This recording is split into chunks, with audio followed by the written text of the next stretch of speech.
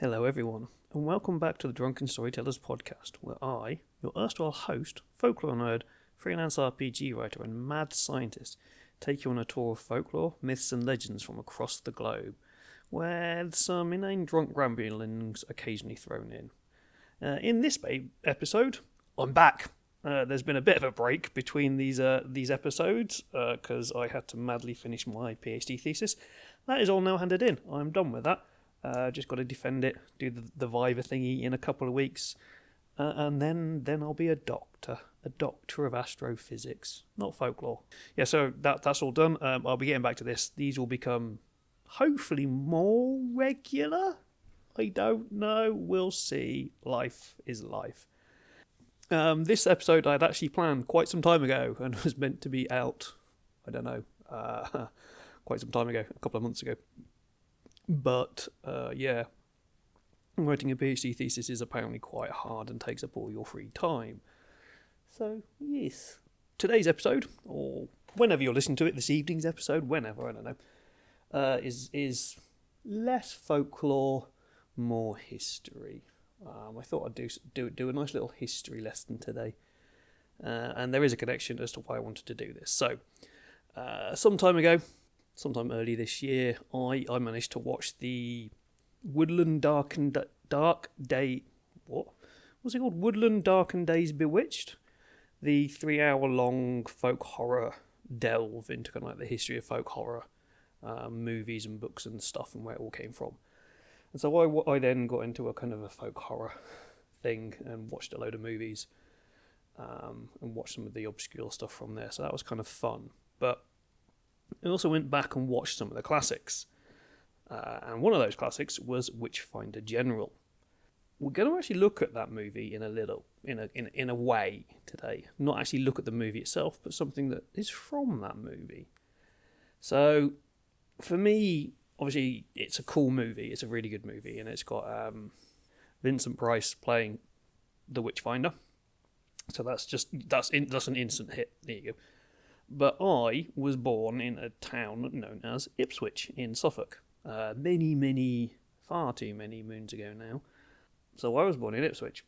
But despite being born in possibly one of the worst cities in England, and possibly one of the worst cities, definitely the worst city in the east of England, I actually grew up in a really nice area.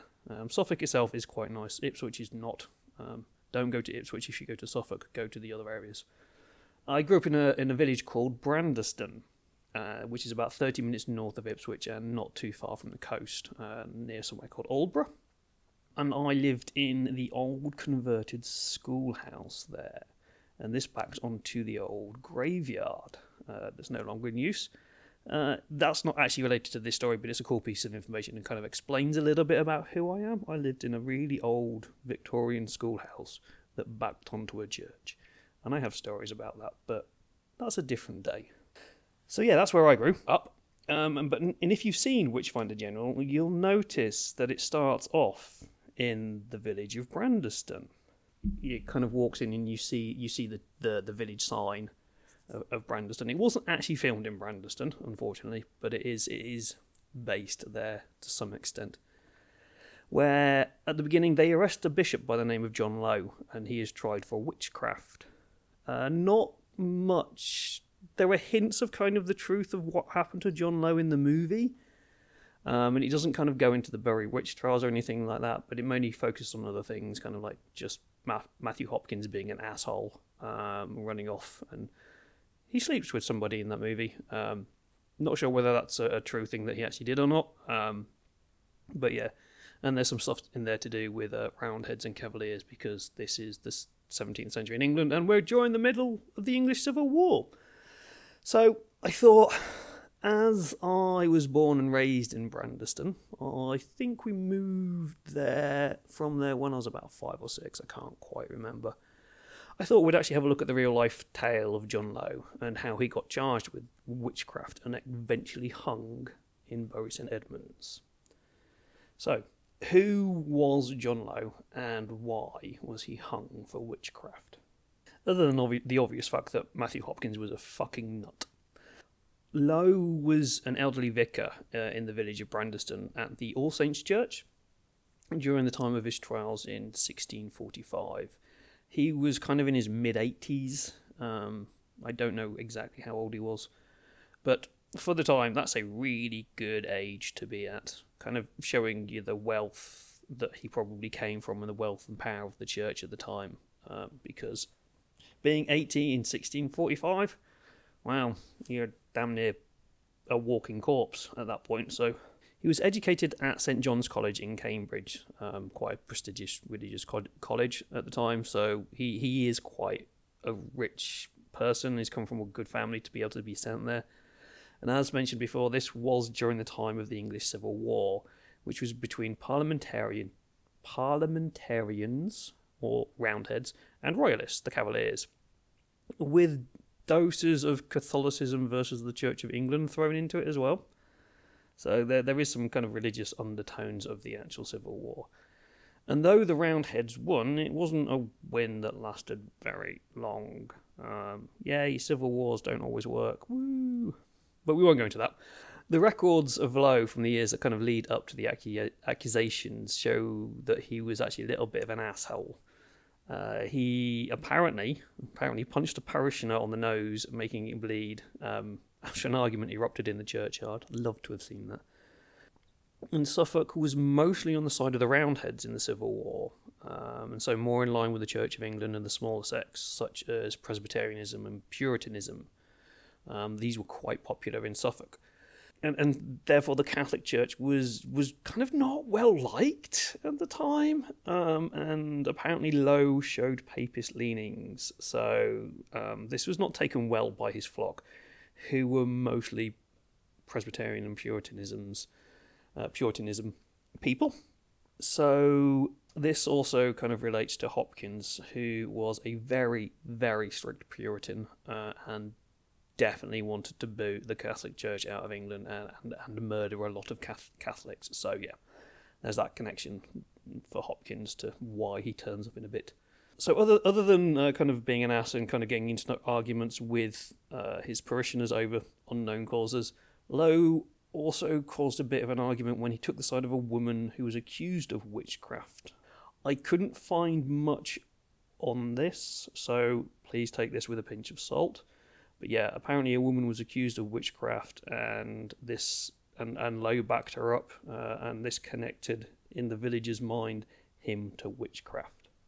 So from all this kind of turbulent association with his parish, the villagers obviously didn't like him. And so what they did was what any kind of 17th century group of illiterate peasants would do. They got a petition together.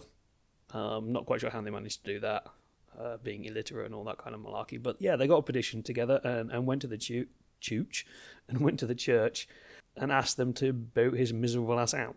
And lo and behold, the church agreed. Because witches and Catholics and and none of that kind of is good in the church.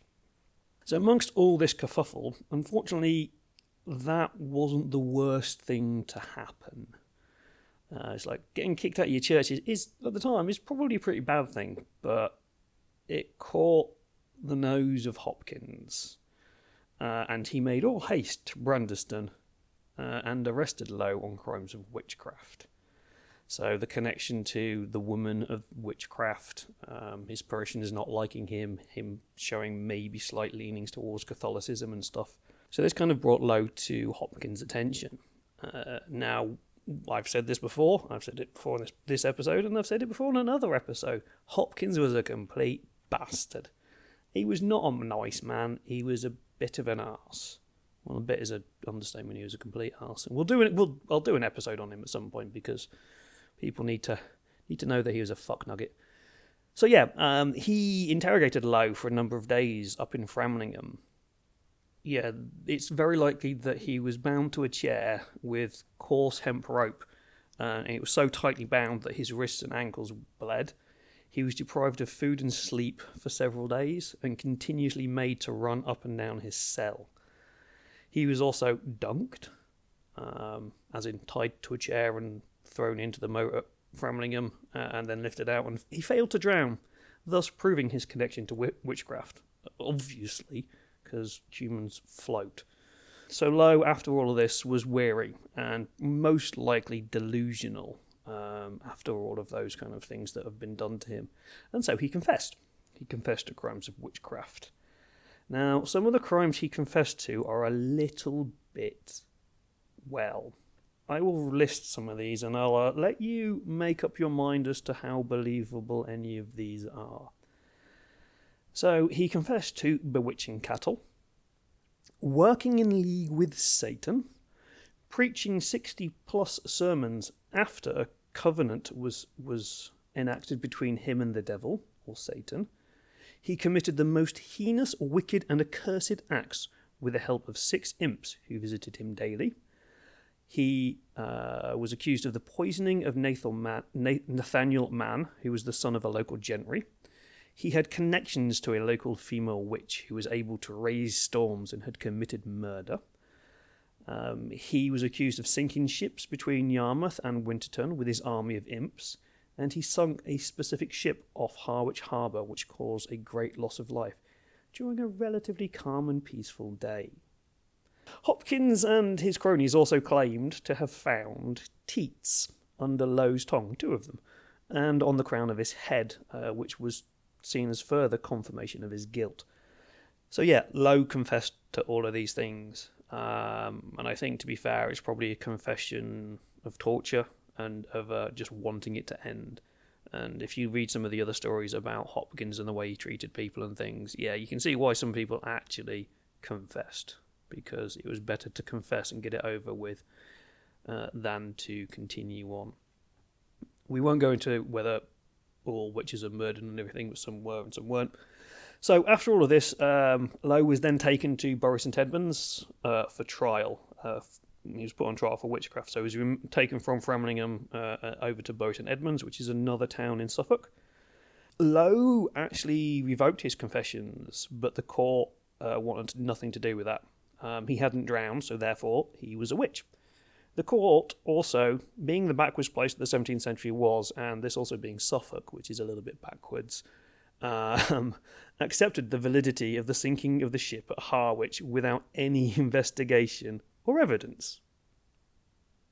Because you would, because screw the process of law. So, along with a number of others accused of witchcraft, who were mostly women, Lowe was taken to the gallows on August the 27th, 1645. As he made his way up to the gallows, he read his own funeral rites, knowing that he was going to be denied a Christian burial. Exactly why Hopkins went for Lowe is actually unknown, but as I've discussed here, there are a few reasons that may have led him there. So, taking the side of a witch in an argument, papist ideologies, being a grumpy ass, and getting booted from the church, maybe. Or maybe Hopkins was just a madman bent on murdering people for no other reason than he could, getting away with it, claiming witchcraft. So, I'll leave that decision up to you, my dear listeners. The village of Brandeston has a small memorial of Lowe on the village sign. So if you actually go to the village or you Google the village of Brandeston, you'll see a carving. It's quite a nice village sign, a carving of the church, and John Lowe is on there. And also in All Saints Church there is a plaque which was put up not too long ago, a couple of years ago, in memory of John Lowe. The plaque has a quote from a former steward of Brandeston, a guy called Robert Hawes, who in 1712 wrote, "May no such blind and bloody superstition and madness ever get head again within this land." Which I think is a quite nice quote. Unfortunately, we know that, well, there's lots of bloody superstitions going around at the moment, and madness in this world, so I thought I would dedicate this episode to the memory of the 17 men and women who were hung till death from the Bury witch trials.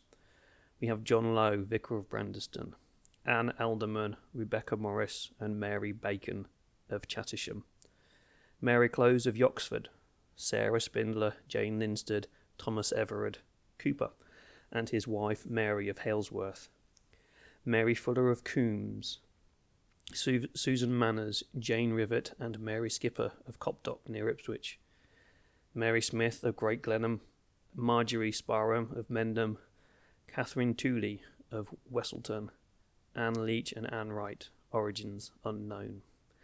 And also the thousands of others persecuted, murdered, exiled and mistreated throughout the world on accusations of witchcraft. And so there you have it. Not really folklore, but a quick look at the church near me where I grew up, and a vague connection to me and Matthew Hopkins. That's it for this episode. I hope you enjoyed it. So please do kind of obviously like and follow and all that kind of crap that you're meant to do at the end of these things. Share it around, give reviews, whatever. You can find me over on Twitter at TheDrunkenStore1.